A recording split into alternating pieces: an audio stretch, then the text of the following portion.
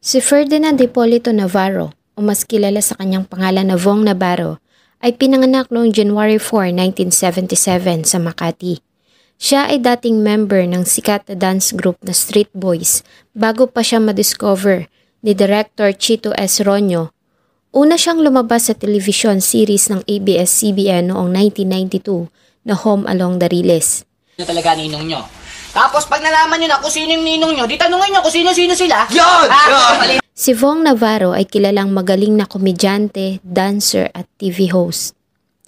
Si Deniece Cornejo ay pinanganak naman noong June 1, 1991 sa Taguig. Siya ay isang popular na Filipino model, public speaker, fashion stylist at social media influencer. Habang nagtatrabaho bilang modelo, ay nag-aaral siya sa De La Salle University. Si Deniece at Vhong ay unang nagkita sa isang shoe brand event sa Glorieta Mall sa Makati, kung saan ay brand celebrity endorser si Navarro. Ayon kay Deniece ay may isang event staff member ang lumapit sa kanya at hiningi nito ang kanyang mobile number. At dahil sa inakala niya umano na ito ay para sa trabaho, ay binigay niya dito ang kanyang contact details. Nagulat na nga lang umano siya nang makatanggap siya ng messages mula sa aktor na si Vhong Navarro. At para hindi magmukhang snub ay nagre-reply siya sa mga messages nito, maging sa Viber at Facebook. Hanggang sa mabuo ang kanilang friendship at tinawag niya na itong Kuya Vhong. Ngunit isang pangyayari ang gumulat at naging laman ng mga pahayagan at social media noong 2014. At ang nasabing labanang legal ng dalawa ay natapos lamang ngayong taong 2023. Samahan niyo po akong balikan ang naging mahaba at komplikadong paghaharap ni Vhong Navarro at Deniece Cornejo sa kinasangkutang insidente noong 2014. Bago ko po simulan ang ating story, sa mga bago po sa channel ko, please hit the subscribe button at pakipindot na rin po ang ating notification bell para ma-notify kayo sa mga bago nating upload na videos. Noong January 24, 2014 ay lumabas ang balitang nakakonfine ang aktor na si Vhong Navarro sa hospital matapos siyang gulpihin ng 6 na kalalakihan sa kondo sa The Fort Taguig City. Ngunit hindi pinangalanan ng kanyang talent manager na si Direk Chito Ronyo kung sino ang mga suspect. Tumanggi rin nito na magbigay ng detalye kung bakit sinapit ni Vhong Navarro ang ganong pangyayari. Si Vhong Navarro ay nakonfine sa St. Luke Medical Center sa Quezon City mula January 23 hanggang February 6, 2014. Bukod sa tinamong mga sugat ay sumailalim din ang aktor sa isang therapy matapos siyang ma-diagnose ng isang psychiatrist ng pagkakaroon ng post-traumatic stress disorder o PSTD. Ito ay sanhi ng physical, emotional, psychological at social trauma dahil sa pangyayari, ayon sa testimonya ng psychiatrist na umiksamin sa kanya. January 25, 2014 ay lumabas sa media ang tungkol sa police blotter kung saan nakasaad ang pagtatangka umanong panggagahasa ng aktor sa isang 22 years old na estudyante. Dito ay pinangalanan ni Deniece Cornejo, sina Cedric Lee at Bernice Lee bilang kanyang mga kaibigan na tumulong sa kanya at sa ginawa nilang citizen arrest laban sa aktor. Nakasaad din sa nasabing blotter na hindi interesado si Deniece Cornejo na magsampa ng reklamo laban sa aktor. January 26, 2014 ay naglabas ng pahayag ang kampo ni Vhong Navarro. Kinumpirma ng kanyang legal counsel na si Attorney Alma Malonga na totoong pinablatter si Vhong ng isang 22 years old na complainant. Ngunit nilinaw nito na ang nasabing aligasyon ay pawang kasinungalingan. At sa kauna-unahang pagkakataon, sa isang tape interview ng Buzz ng Bayan ay isiniwalat ng aktor ang kwento sa likod ng pangyayari. January 27, 2014, matapos ang ginawang revelasyon ni Vhong Navarro sa Buzz ng Bayan, ay lumantad si Deniece Cornejo sa publiko at nagpaunlak ng panayam sa iba't ibang media outfit, ganun din si Cedric Lee. January 28, 2014 ay formal na naghain sa Department of Justice ang kampo ni Vhong Navarro ng reklamong serious illegal detention, serious physical injuries, grave threat, grave coercion at blackmail laban kay Deniece Cornejo, Cedric Lee, Bernice Lee, Ferdinand Guerrero, Simeon Palmaraz Jr., Jose Paulo Gregorio, A. Calma, Sajid Fernandez Abuhili at iba pa. Ganon din ang kasong perjury laban kay Cornejo at Cedric Lee Atras. January 29, 2014 ay nagtungo naman ang grupo ni Deniece Cornejo kasama ang kanyang legal counsel na si Attorney Howard Calleja sa Taguig Prosecutor's Office at formal na nagsubmit ng kanyang sinumpaang salaysay para sa reklamong panggagahasa laban sa aktor. Inilabas naman ng NBI ang kanilang mga nakuhang CCTV footages mula sa Forbeswood Heights condominium noong gabi ng January 22, 2014.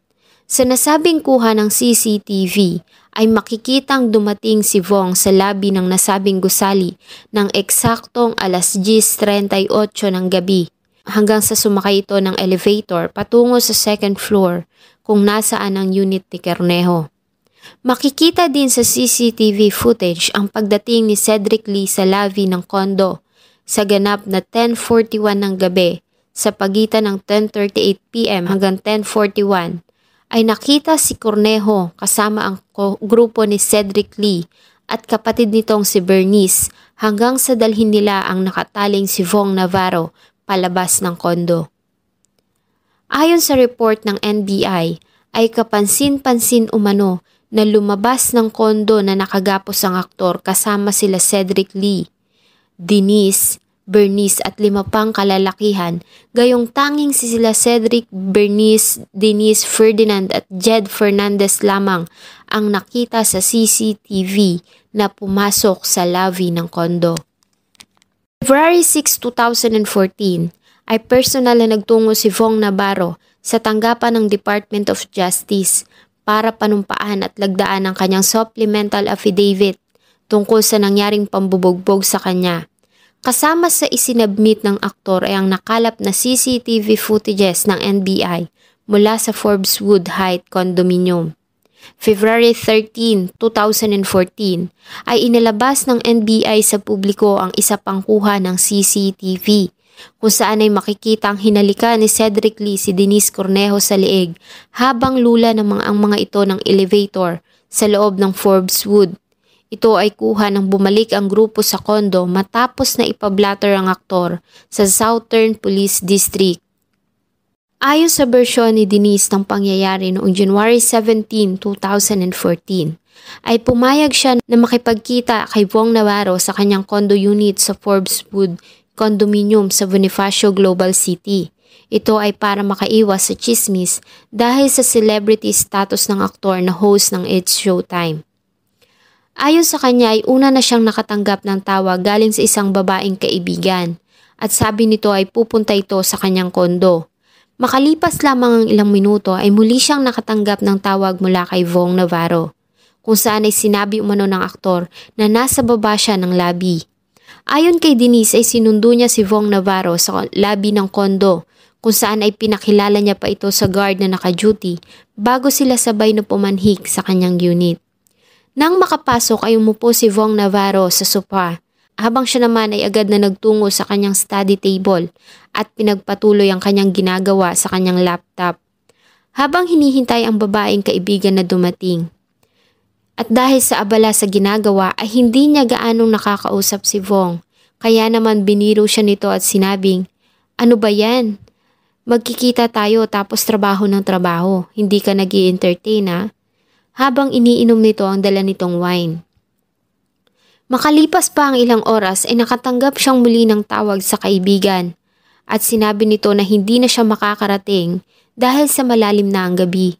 Kaya naman nagdesisyon na lamang siya na pauwiin si Vhong Navarro. Bago umalis ay nagbiro pa ang aktor na doon matutulog na agad niya namang sinagot ng hindi pwede. Ngunit iba ang naging bersyon ng aktor sa nangyari noong January 17.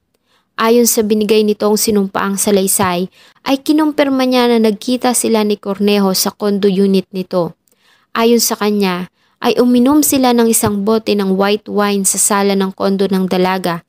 Pagkatapos ay nagsimula silang magkulitan sa sofa, saka itinuloy nila sa kama kung saan ay dinetalye niya ang nabanggitan sa kanila. 1:30 na ng madaling araw kinabukasan nang lilisanin niya ang unit nito. Hindi pa man nakakalayo ay nakatanggap siya ng message mula dito saying bad boy ka. At na kanya namang nireplyan ng sorry talaga, bawi ako. Bandang 2:35 ng madaling araw ay nakatanggap pa siya ng tawag mula kay Deniece. Nasundan pa ito ng isang text message kung saan ay tinawag siya nito na sweetie at malambing na nangungulit na magkita sila ulit. Matapos ang pagkikita ay nagpalitan pa ng mensahe ang dalawa via text messages at Viber. Ayon sa pahayag ni Deniece Cornejo, noong January 22, 2014 ng bandang 8:00 hanggang 9:00 ng gabi ay nakatanggap siya ng tawag mula kay vhong Navarro saying pwede ba akong dumaan dyan, may dala kasi akong food. Pumayag naman siya dahil inaasahan niya ang pagdating ng iba pa niyang kaibigan. Sinabihan niya din ng guard na dadalaw ang aktor. Makalipas lamang ang ilang minuto ay muli siyang nakatanggap ng tawag dito at sinabi na nasa lobby na siya at sinabihan siya nito na puntahan siya sa lobby dahil sa nakalimutan nito ang number ng kanyang unit. Kaya naman ay agad niyang tinungo ang elevator at nagulat na lang siya dahil pagbukas nito ay nandoon na ang aktor. Sabay na silang pumasok sa kanyang unit. Pagdating ni Vhong ay agad niyang tinungo ang kusina upang iligpit ang kanyang pinagkainan. Sinundan daw siya ng aktor at lumapit sa kanyang tabi. Sinimulan umano nitong haplusin ang kanyang buhok, likod at braso. Nang makaramdam ng pagkailang ay sinaway niya ito at sinabing, "Kuya, ayaw ko, sorry, hindi ko talaga ito magagawa." Sa puntong ito ay ginamitan siya ng lakas ni vhong Navarro, ayon kay Deniece, at sa pilitan siyang kinaladkad papunta sa sala kung saan ay inihiga siya nito sa sofa at sinimulang gawa ng hindi kaaya-ayang bagay. Pilit siyang nanlaban at saglit na nakawala sa aktor at nagawa niyang makatakbo sa kanyang kwarto, ngunit mabilis siya nitong sinundan at doon ay pinagsamantalahan. Ilang sandali pa ay dumating ang kanyang mga kaibigan at nadatna ng mga ito ang ginagawang karahasan ng aktor. Sa tulong ng mga ito ay nagawa niyang makawala sa aktor. Agad siyang tumakbo sa isa sa mga kaibigang babae na nandoon. Ayon sa kanya ay nag-hysterical siya at umiiyak dahil sa pagkabigla. Dinala siya ng kaibigan sa baba ng condominium at dinala siya sa poolside hanggang sa siya ay kumalma. Muli na silang bumalik sa kanyang unit at pinilit niya na kailangan nilang i-report ang nangyari at dalhin si Vhong Navarro sa police station. Sa police station ay nagbigay siya ng kanyang statement habang ang aktor ay tumangging magbigay ng kanyang statement at nagmakaawa na wag isa publiko ang nangyari para sa kapakanan ng kanyang mga anak at ng kanyang karir. Ayon kay Deniece ay inalok sila nito ng 200,000 at tumaas pa ng 500,000 hanggang maging 800,000. At dahil sa pagod at pagkalito ay nagdesisyon siya na wag na lang ituloy ang pagsampa ng kaso. Sa halip ay nilagay na lamang nila ang pangalan ng aktor sa police blotter. Nang maghiwalay sila sa police station, ay bumalik siya sa kanyang unit at muli ding umalis at nagdesisyon na magpalipas ng gabi sa bahay ng kanyang kaibigan. Kinabukasan ng umuwi sa kondo ay nakita niya na magulo ang lugar at may mga gamit din siya na nawawala. Taliwas naman ito sa naging salaysay ni Vhong Navarro sa pangyayari noong January 22, 2014. Ayon sa aktor, ay dumating siya sa Forbeswood Heights condominium ng bandang 10:45 ng gabi noong January 22 upang bisitahin si Deniece. Galing siya sa isang restaurant sa The Fort at may dalang take-out food para sa dalaga. Base sa binigay na instruction ng dalaga ay diretso siyang nagtungo sa unit nito sa second floor at doon ay sinalubong siya nito sa elevator bago sabay sila na pumasok sa loob ng unit nito. Nang makapasok ay nilapag niya sa lamesa ang dala niyang pagkain at umupo sa sofa. Ilang sandali pa ay napansin niya na ang dalaga ay lumapas ng unit nito at laking gulat na lamang niya nang biglang may lumabas na 2 lalaki mula sa kwarto ni Deniece. Sa puntong ito ay tinutukan siya ng baril, piniringan, ginapos ang kanyang paa at kamay gamit ang duct tape. Pinagsusuntok at sinipa siya ng dalawang lalaki. Hiniga siya ng mga ito sa sahig at narinig niya din ang pagdating ng iba pang kalalakihan na tumulong sa panggugulpi sa kanya. Maya-maya pa ay hinubad ng mga ito ang pang-ibaba niyang kasuotan at kinuhanan ng video ang maselang bahagi ng kanyang katawan. Pinilit din siya nitong pinagsabi ng sa harapan ng kamera ng mga katagang, "Ako si Vhong Navarro, ginahasa ko ang kaibigan ko," habang tinututukan ng baril. Kaya naman wala siyang nagawa kundi sundin ang pinag-uutos ng mga ito dahil na rin sa pinagbabantaan siya ng mga ito na papatayin, ganun din ang kanyang pamilya. Matapos noon ay nagdemand si Cedric Lee sa kanya ng halagang 500,000 na agad niyang sinang-ayunan dahil sa takot. Isinakay siya ng grupo sa isang itim na Ford E150. Habang nasa sasakyan, ay tinaasan pa ni Cedric Lee ang demand dito ng 1 million pesos. Sa police station ay pinapirma siya sa logbook. Si Cedric Lee at ang mga kasama nito ay sinabi sa mga pulis na nahuli nila si Vhong Navarro na nakadagan kay Deniece Cornejo. Doon ay muling tinaasan ni Cedric Lee ang hinihingi nitong halaga na 200 million pesos na tinanggihan na ng aktor. Muli siyang tinakot ng grupo na ilalabas nila ang video kapag gumawa siya na kahit na anong hakbang laban sa kanila. At dahil sa takot ay napilitan siya na tumahimik at huwag magbigay ng statement sa mga pulis. Pagkatapos ay binigyan siya ng instruction ni Cedric Lee na i-deposit ang pera sa ibibigay nilang bank account kinabukasan. February 14, 2014 ay sinagawa ang unang araw ng preliminary investigation ng Department of Justice tungkol sa reklamong isinampa ni Vhong Navarro at Deniece Cornejo laban sa isa't isa. Ngunit hindi dumalo si Cornejo sa nasabing pagdinig dahil sa inuna nito ang pagdinig ng Temporary Protection Order o TPO na kanyang isinampa laban sa aktor sa Taguig Metropolitan Court. Ngunit ang nasabing petition ay binasura ng korte dahil sa ang sakop lamang umano ng TPO ay iyong may relasyong pang mag-asawa o magkasintahan. Ibinasura din nito ang kahilingan ng dalaga na magkaroon ng gag order para sa legal battle nila ng aktor. Ang gag order ay isang directive o utos mula sa hukom para pigilan ang paglabas ng mga impormasyon na may kinalaman sa kaso sa publiko.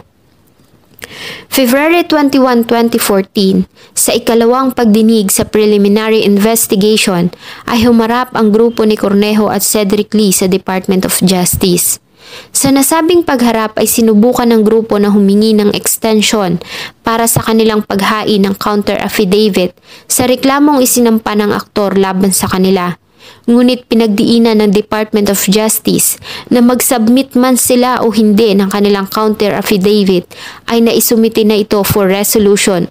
Kaya naman napilitan sila Cedric Lee, Deniece Cornejo, Zimmer at Bernice Lee na magpasa ng kanilang counter affidavit matapos na ibasura ng prosecutors ang inihain nilang omnibus motion.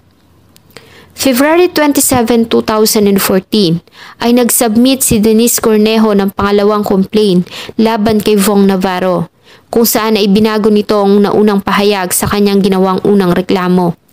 Sa pagkakataong ito ay nilahad niya na ginahasa siya ng aktor noong January 17 at January 22 at sinabi niya na hindi niya ito sinabi sa unang reklamo dahil sa siya ay nahihiya.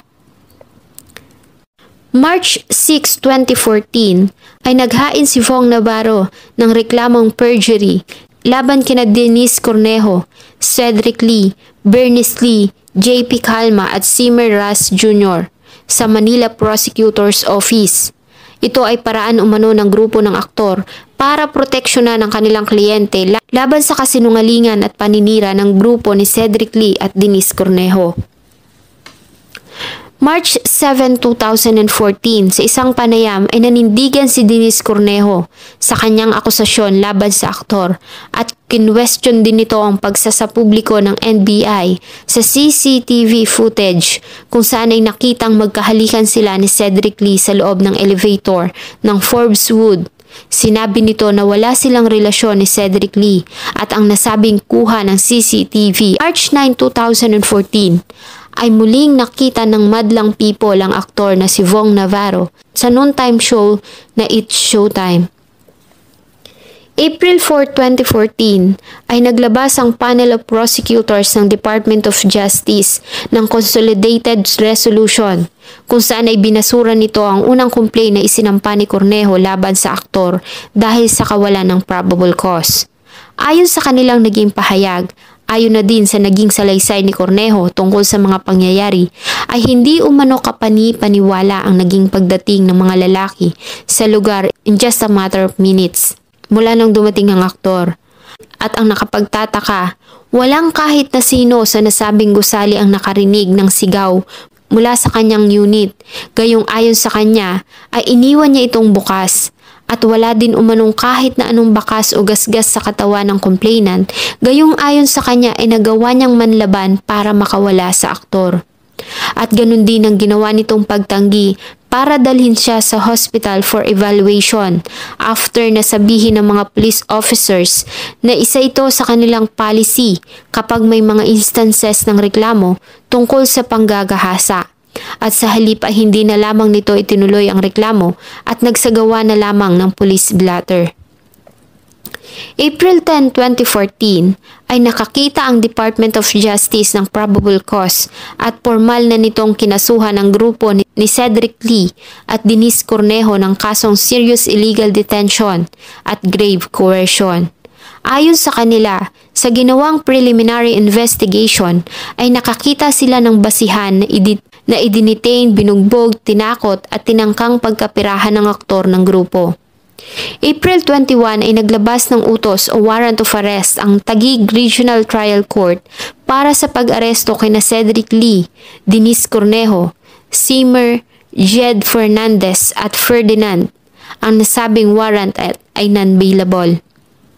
April 26, 2014 ay inaresto ng mga otoridad si Cedric Lee at Seymour sa Eastern Samar kung saan ay sinabing nagtago ang dalawa at binalik sila ng Manila kinabukasan kung saan ay pansamantala silang idinitain sa tanggapan ng National Bureau of Investigation.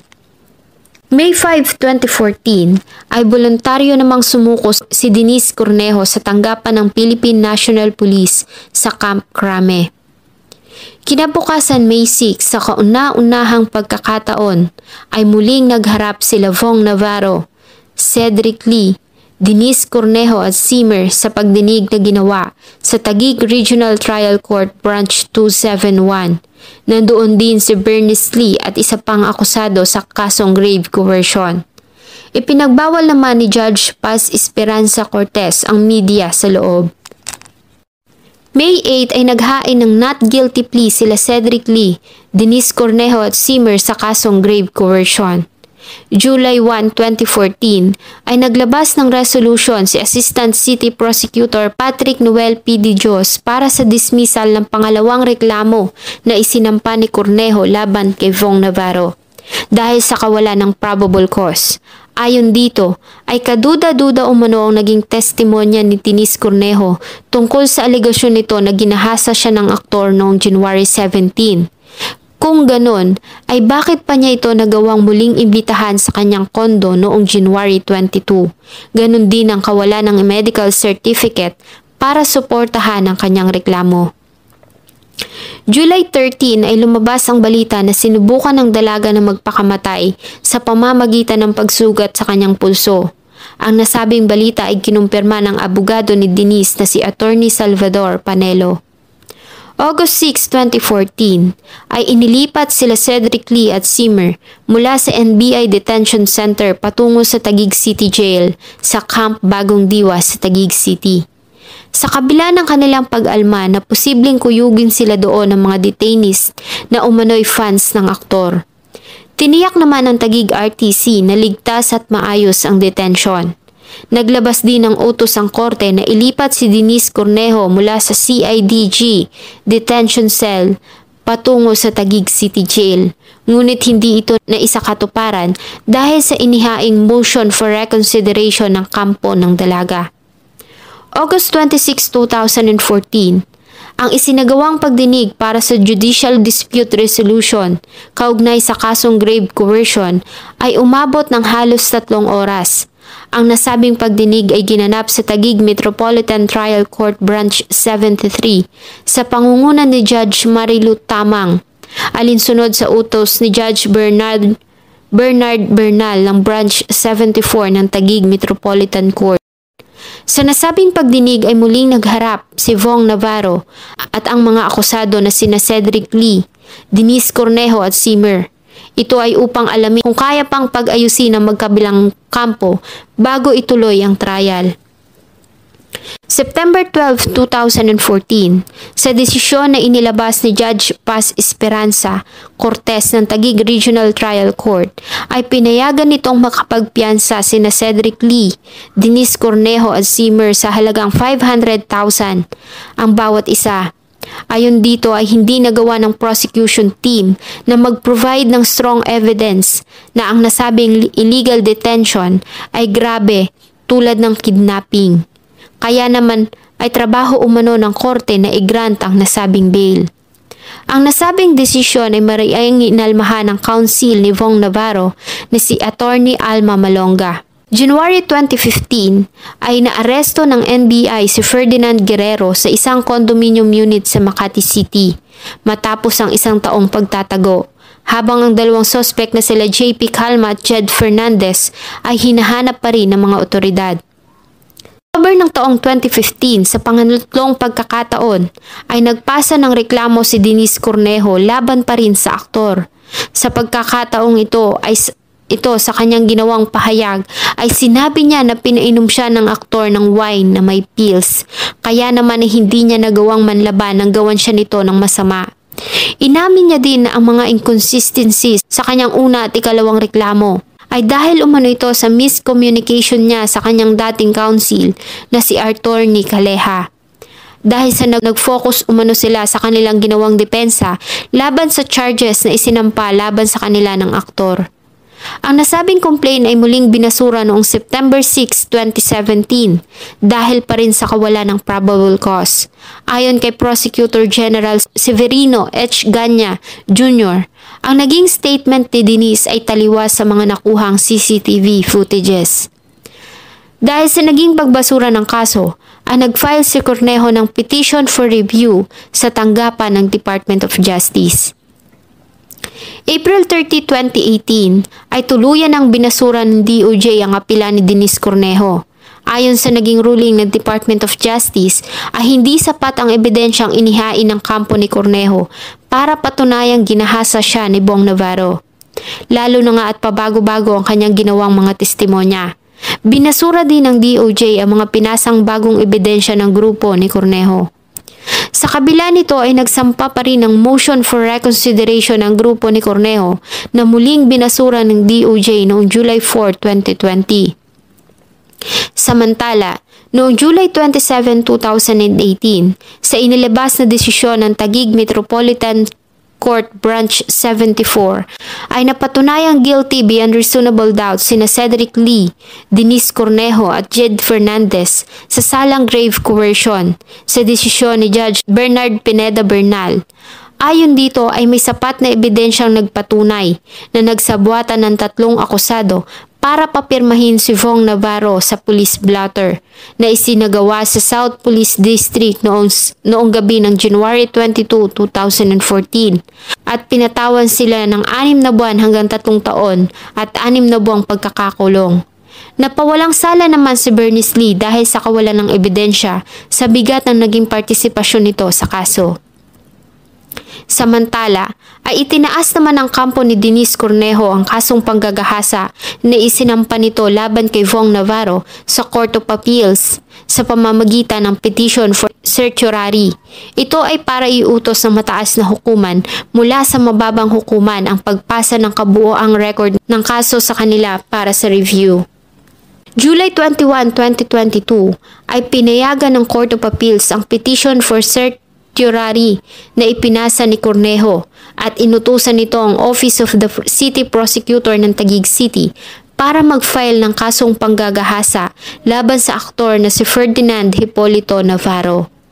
September 20, 2022 ay binasura ng Court of Appeals ang motion for reconsideration ng kampo ni Vhong Navarro. Ang kaso ay niraffle at na-assign sa Branch 116 Metropolitan Trial Court ng Taguig para sa pagdinig ng Act of Lasciviousness at Branch 69 naman para sa kasong panggagahasa. At naglabas na ito ng warrant of arrest para sa pag-aresto sa aktor. Bago pa man ihain ang nasabing warrant, ay personal na sumuko si Vhong Navarro sa tanggapan ng National Bureau of Investigation. December 5, 2022 ay ginrant ng korte ang petisyon ng aktor para makapag-bail ng 1 million pesos matapos na maglabas ito ng order para sa paglipat ng aktor sa Taguig City Jail mula sa National Bureau of Investigation Detention Cell. Kinabukasan ng December 6, 2022 ng 6:00 ng hapon ay pinakawalan nito matapos ang halos 3 buwan ng pagkakakulong. Sinundo siya ng asawang si Tanya Bautista. Ang nasabing bail ay agad na tinuligsa ng grupo ni Cornejo, ngunit binasura ito ng korte.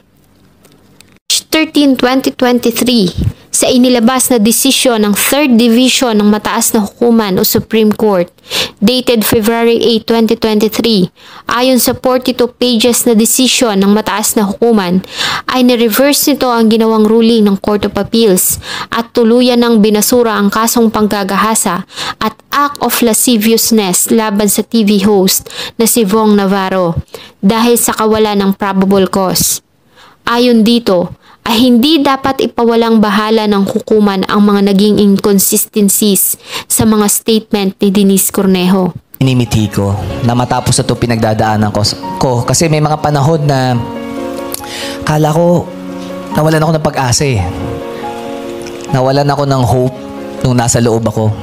Pero hindi ako tumili sa pagdadasal. Kaya eto na po, diningin na po ng Supreme Court yung dasal natin. At nagkakaroon na po ng maganda ang ginawa nilang pag-resolve doon sa kaso ko. Hindi ko kailangan umiyak, hingi ng simpatya ng maraming tao para maawa sa akin.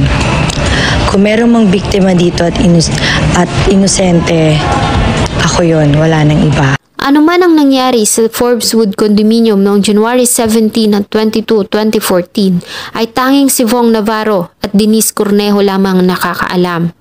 Sa kasalukuyan ay nagbalik na ang host sa kanyang trabaho sa 8 Showtime na ikinagalak ng maraming madlang people. Samantalang si Deniece Cornejo naman ayon sa ilang report ay pinagpapatuloy ang kanyang pag-aaral sa Harvard University sa Cambridge, Massachusetts. Sana po ay may natutunan kayo sa isa na namang kaso ng krimen na akin pong itinalakay. Salamat po sa patuloy na pagtangkilik po ng aking mga videos. Huwag niyo din pong kalimutang mag-iwan ng inyong salubin na suggestion sa atin pong comment section. Thank you so much po and see you on my next video. Pulling up to Mickey D's just for drinks? Oh yeah, that's me. Nothing extra, just perfection and a straw. Coming in hot for the coldest cups on the block. Because there are drinks. Then there are drinks from McDonald's. Mix things up with any size lemonade or sweet tea for $1.49. Perfect with our classic fries. Price and participation may vary. Cannot be combined with any other offer. Ba-da-ba-ba-ba.